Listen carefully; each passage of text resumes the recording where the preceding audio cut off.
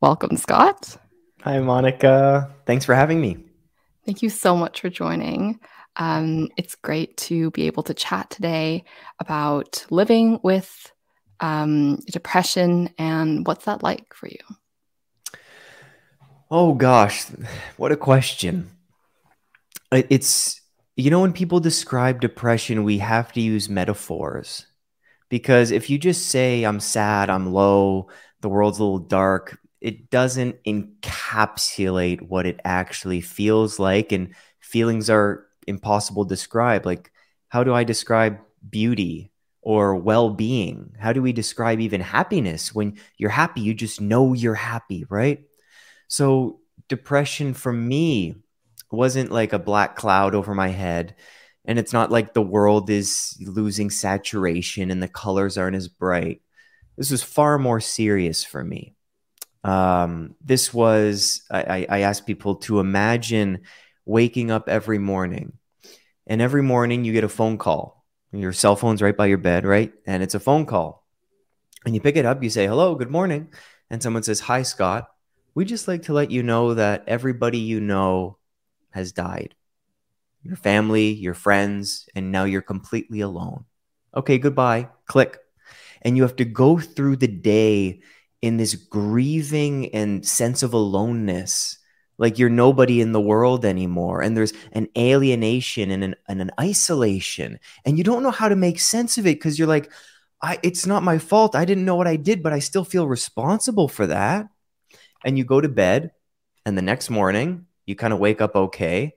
And then you get the phone call, and you're like, oh, I remember what this is going to be about. And we have to go through the day like that.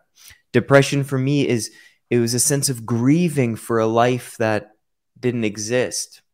And this is a lot of people kind of resonate with this. And it's that heaviness of existence. It's the heaviness of life.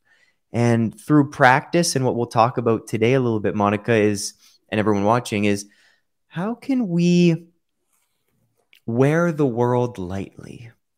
Because depression really makes us wear this heavy robe and it's wet and it's like it's totally heavy on us. How can we wear something a little lighter? What tools can we practice to really just feel some levity and lightness in our lives? And it's very difficult with depression, but I hope we can get to the bottom of things. But that's how I describe it. Yeah. Thank you. I'm reading the chat right now. Blake is saying, oh my goodness, Scott, you are so right. Mm. Sometimes it feels like the world has just abandoned you. It's such a difficult thing to go through every day, essentially. Yeah, yeah, and Blake's not wrong, and everybody has their own experiences with depression, right? Like, listen, I was diagnosed in 2008, and it's been a journey, man. 14 Mm. years, and I've had amazing moments, and the last 2 years have been very, very interesting for me as far as growth and seeing depression in a new way. But I still get low. Like people say, Scott, did you beat it? Did you cure yourself? And I don't even know what that really means. I still have really tough days. And the world sometimes is too much for me to handle. It's all too much. Making my bed is too much. Showering is too much. The feeling that work is part of the day. Sometimes these things are just too much. And that's where compassion can come in a little later on. But if people feel this way, and Blake knows, and people in the comments know, like, you're not alone in that feeling, man. No, it's very real. And I empathize with that. And I understand that. And you need to find people that can relate to that. It helps us feel not so alienated and that the world has left us behind. That's the Mhm. sense sometimes that everything else is moving on. Everyone's doing this, everyone's smiling, everything's happening, but I'm left behind. What's that? Why is that happening? What does that mean? Did I do something wrong? Am I going to feel like this forever? What is this feeling telling me? And what can I do about it? These are the kind of questions that cycle through our mind. Right, because everyone experiences something very different. It could be useful to talk about different ways that people cope. And coping can come in many different stages and I think forms too, whether it's hearing that one has been diagnosed with depression, or hearing that a friend has been diagnosed with depression, or hearing if oneself has been diagnosed with depression. Mm-hmm. And so it might be useful to kind of share a bit about what that might look like for you in terms of coping. Yeah. So, like any diagnosis, right? It's like, yep, I remember I fractured my tibia and tore my PCL in my left knee. Monica knows all about anatomy. She's going to medical school. She knows exactly where those tendons are and ligaments. So I was given that diagnosis. I'm like, okay, well, what's the plan? Like, okay, so I got that fracture. Okay, we're going to put the cast on. This is what your rehab is going to be like. This is when you got to get the cane, the crutches. All I see with a mental health diagnosis like that, depression, anxiety, is, we tend to put ourselves in the boxes, and then that's not all you are. That's just what's happening right now.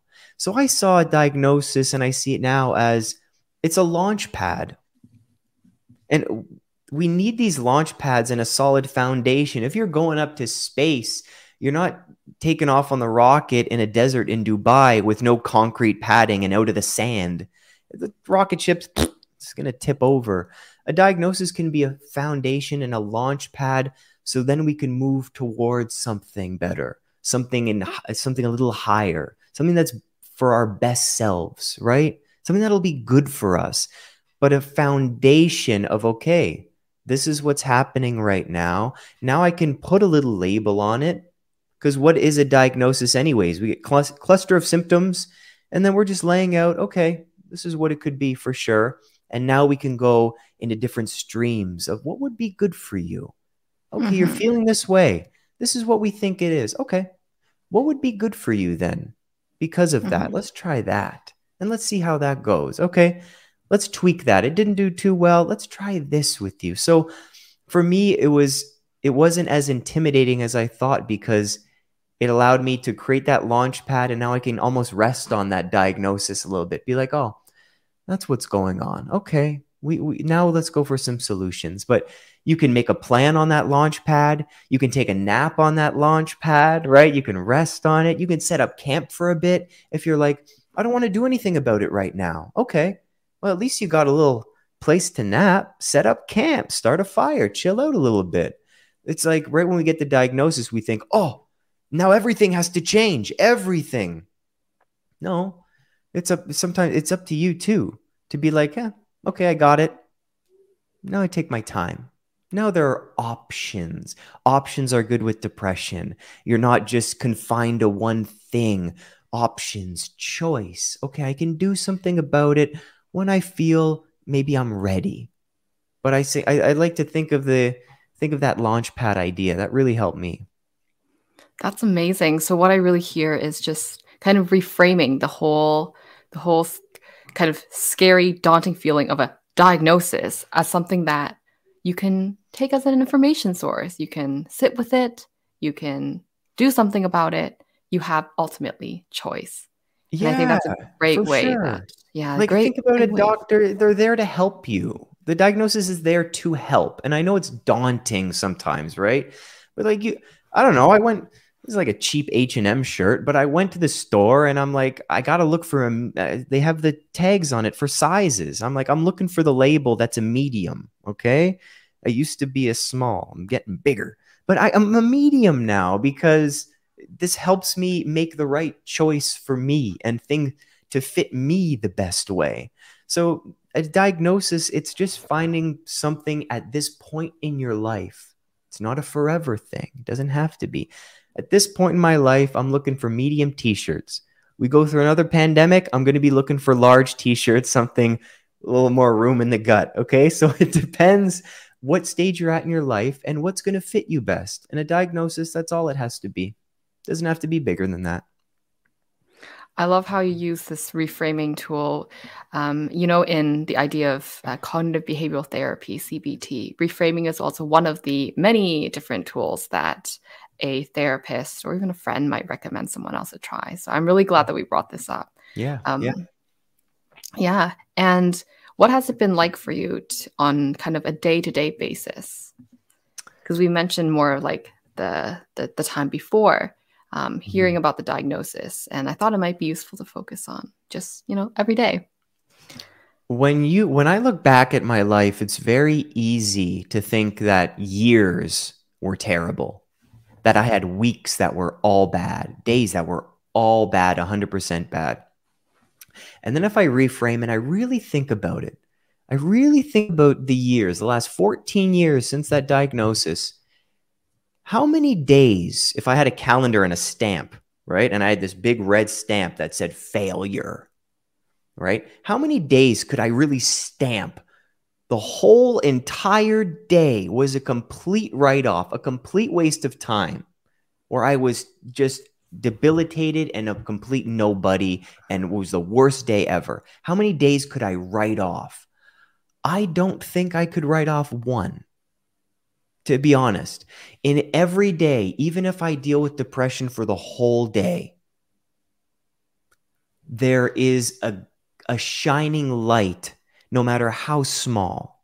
There is one little good thing that came from that. I don't care if I'm in bed all day and I discover a new Mozart song that hit me just here. I'm like, ooh, I felt good for a second. Then I can't write off the whole day with a failure stamp. Just if there's one good thing in the day, that means it's not a write-off.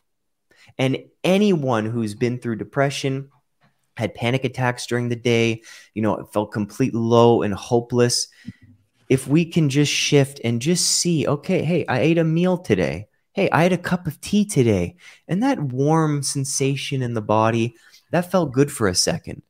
Because with depression for me, I just had to wait some days for the clouds to break for a second. And then, okay, I feel good. Oh my God, I feel okay. There's a bit of hope in the future. Okay, yeah, hold on to that. It's gone. Okay. That's the day. It's not a write-off. So listen, the last many years have been, to be honest, like 99% fantastic. I've been very happy the last 14 years. It's been an incredible life. Going to school, working in all types of jobs, nonprofits, for-profits, in tech, in mental health, right? For the Canadian Mental Health Association, helping people with my YouTube channel and podcast. If we can, the biggest thing that helped me was being of service. Because with depression, people who deal with depression and anxiety were more likely to use the words I and me in our vocabulary. That's pretty standard. I feel this way. I can't believe I did that. I'm such a failure. What did I do wrong? They don't like me. They look at me that way. I wonder how they perceive me. When we be of service to others and we do things for other people, it takes the thoughts about ourselves, how we're all consumed, and it puts our energy towards something else, someone else. Call it a distraction, but it's a good one. If you want to lose your sense of self and ego, do things for other people. Volunteer somewhere. And if you can't have enough energy, if your mom's making something in the kitchen, hey, I'll wash a dish for you, Mom. Or, hey, Dad, I saw the car is a little dirty. I brought it to the car wash. I went for a drive and washed the car. Or I vacuumed the mats, like these little things. I'll tell you, a few weeks ago, I had a low day. And all I could do was wash the car. And that brought me comfort because it was a tangible action for us to do, and something we'll talk about with compassion in a second. Car is dirty. What is the best possible thing in the world, in the universe, that I can do? Wash the car. That brings comfort. We have a problem in everyday life. This is life. This is very standard, easy, simple living. And I love that. The car is dirty. What would be good for me? What would be good for my dad? What would be good for the car? Let's wash the car. That's all I did that day. 3 hours. I detailed that thing. I waxed it. I vacuumed it. These are the things that are important for me when I'm dealing with depression. And that day, stamped with a win. These are the wins that we can take care of ourselves with when times are tough. I absolutely love this idea of celebrating little wins. It doesn't have to be huge. It could be something just as meaningful as getting out of bed, because that in of itself can be quite difficult to do. And Yes. And so, Monica, yeah. man, we got to talk for an hour, but we'll keep it short. I just want to say, you know, people listening too, what is a win actually? Because we compare ourselves, social media, and what we see in the world. We think that we need to achieve this grandiose purpose in life, that we need to be this famous, successful, amazing person, and then we'll be happy, then we'll be somebody.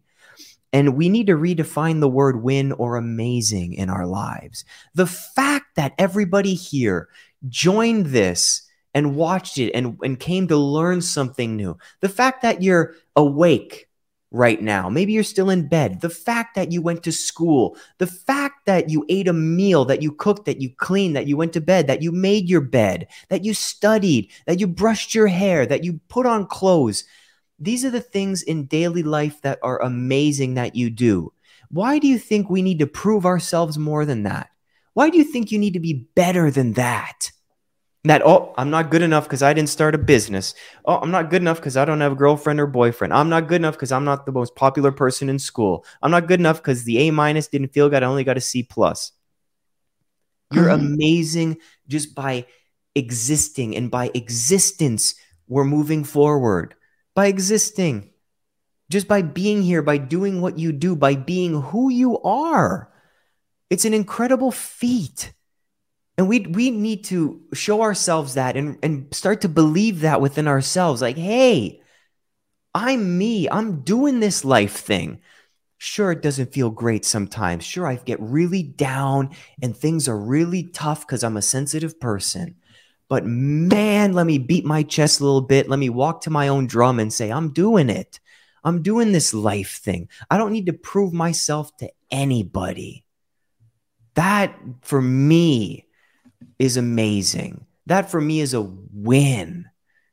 So we don't need to achieve this grandiose thing that we're taught that we need to do to be somebody. If you're kind, if you wash that car, if you went to school, if you smiled at somebody, that's a day. That's a day in heaven for somebody else and for yourself. Just mark that win. These are the things that I think about during the day when I have a bad day. And I'm like, hey, hold on. You're awesome. Chill, chill, chill. Be gentle with yourself. Be gentle. What I hear is a lot of the idea of self-compassion. I think this is something we can focus a few minutes to talk about. Yeah. It's definitely a topic that we could talk about for hours. So if anyone here is interested, please give the idea of compassionate inquiry or self-compassion a quick Google search and do some research, because the field is absolutely phenomenal. But yes, I'd love to hear your perspective on self-compassion and what it really means to you. Well, okay, so we hear empathy a lot, we hear of sympathy a lot, but compassion is a little different. Compassion, if you see someone struggling, okay? Compassion is the felt urge to relieve that suffering from that person. So compassion, I feel like it rhymes with action. Okay. So the action is in the word compassion. When you have compassion for yourself and other people, you're actually taking action. And think of that word passion, Monica and everyone. Think about if you're passionate about something, if you're passionate about basketball, all right? And I ask you, oh, you're passionate about basketball? You're like, yeah. I'm like, oh, do you play? You're like, no. I'm like, okay, do you watch basketball? No. Do you own a basketball? No. Do you have any posters of basketball players? No.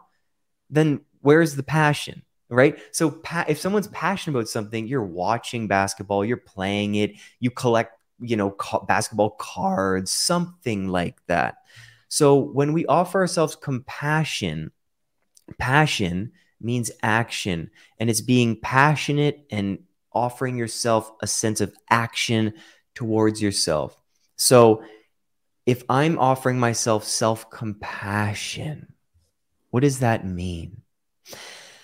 That means that if Monica and I, if right behind me, near my little light there, and by my map, which is of the Roman Empire, in Constantine's the Roman world, 337, when Emperor Constantine was running the world. Love that map. And I'm passionate about the Roman history. That's why I got the map. See, it works. It's action. So self-compassion is if someone was behind me right now, and you can practice this yourself if anyone wants to close their eyes. Are we okay to do that, Monica, real quick? Mm-hmm. Okay. I'll close my eyes too. I want to do this practice today too, because this morning wasn't the best.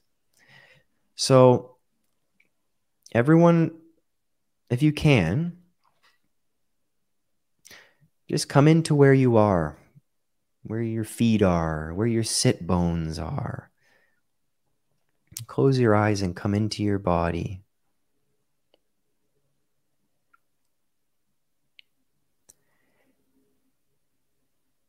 And if you can, imagine just creating a bit of space and distance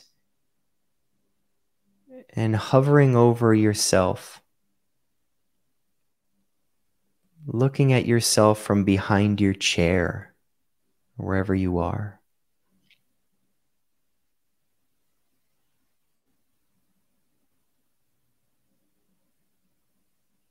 And just watching yourself from behind. What do you want to say to that person that's sitting watching this stream? What do you want to tell them?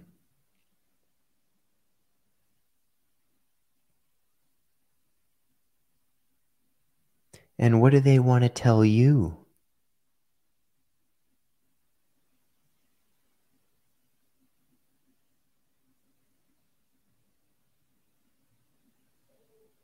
And as a best friend would,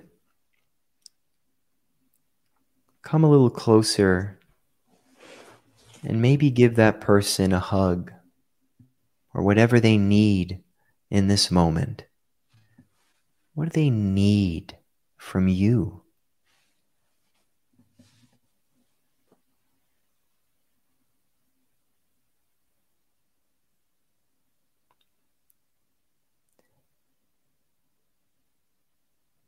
And whenever you're ready, you don't have to, but if you'd like, you can open your eyes again. Usually this is over like a 10-15 minute meditation. But what I usually get from people is the person behind us, that's like acting like a best friend, caregiver, the higher self. And I see myself sitting in this chair. And what do I want to say to myself? I want to say, hey, Scott, like, good job on the stream so far. And I know you were tired this morning, and that's okay, you know? And maybe for some of us, today's been a hard day. And then that person that saw us from behind says, I know it's been hard. I know you're going through a hard time. It's going to be okay. I love you anyways, right? No matter how you feel, I love you anyways. This is when we create that distance from emotion. So this self-compassion is removing ourselves a little from the internal dialogue of why me? I'm such a terrible person. Why am I feeling this way? I'm such a loser. Create distance. That's all that exercise is. You create some distance between you and the emotion, and you see that person there who's dealing with that. That's the distance from emotion. Other things to offer ourselves self-compassion is you can hold all of these emotions that we feel in a ball and just look at them. And you hold this ball, and how emotions are so complex and they have different layers and they get all tangled. It's like you have a ball of yarn here. And you look at it and you can twist it. You can see it from different angles, right? And just look objectively, like you're a scientist, like Monica the scientist, the neuroscientist. Look at these things. Huh. Okay, I'm thinking that. Is that really true? Is me beating myself up right now? Is that, I see that thought there that I'm no good and I'm never going to be loved by anyone. Is that true? No, I don't think so. Let me look at that from another angle. Oh yeah, my mom and dad love me. Oh yeah, people at school, they smiled at me today. Yeah, so that's not true. Okay. And offer yourself that kindness that we know we have in ourselves. What a best friend would say to you. What Monica would say to you in her soft podcast voice. What would she say to you, right? So these are the perspectives that we can bring to offer ourselves some compassion and love. Because I know we're over time, but just 10 more seconds. With depression, I had to really realize I blamed myself for 10 years. I always thought it was my fault. That, oh, I wasn't thinking the right way for all those years. And, oh, it's because I didn't exercise enough, or it's because this happened in childhood and this and this and this. Is that my fault? Oh, yeah, my life was going just great. And then I thought, hey, what would spice things up a bit? A little depression. Yeah, that would make my life great. Do you think I did that? You think we wake up every morning, everybody, and think, hey, I don't want to have a good day today. How about a little anxiety and depression spice things up? Of course not. It's not our fault that we go through these things. Mm-hmm. The blame, you know what I mean? It's like, wow, let's really be like, it's not my fault. It's not your fault. It's not. Sometimes we lose genetic lotteries. But I tell you what, that I promise you there's another side, and I've seen the other side. And our sensitivity to the world and our emotions, it is a gift. If I've used it, for the betterment of myself. And it took a while, but anyone who's struggling right now, hang in there. There's another side, I promise. Offer yourself some love and compassion. Thank you so much for sharing this powerful exercise. I could just feel the difference. I feel so much more happy, just the warmth in 2 minutes, and which goes to show the power of even micro steps that you take every single day to feel the way you want to feel. Mm-hmm. And so, yes, thank you so much for sharing your story, for telling the whole community about the power of reframing situations. I think we mentioned celebrating little wins, seeing things in a different perspective. You can just take information and sit with it. You don't have to go do something about it immediately. Just sitting with it. Yeah. And then practicing our short little exercise. Mm-hmm. I know that you also have a wonderful platform where you go through mindfulness exercises. I would love to hear more about that, and do tell the community about ways that they can also get involved with you. Yeah, of course.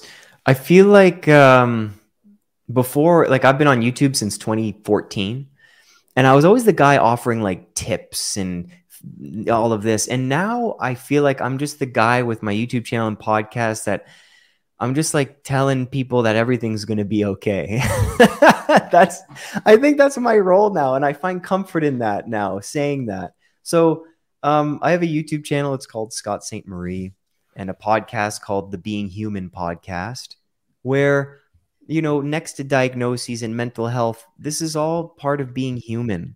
And being human's hard. It is. We didn't ask to be born. We didn't ask to be here, given our situation. And so we're doing things the best we can and the best we know how. So the Being Human podcast is really fun. And then there's something you can sign up for if you ever want to meditate with me on Zoom. We do these small groups, and there's support chats. It's peer support. We get on Zoom. People chat with me. It's like a small group. We meditate. We reflect. And then we connect.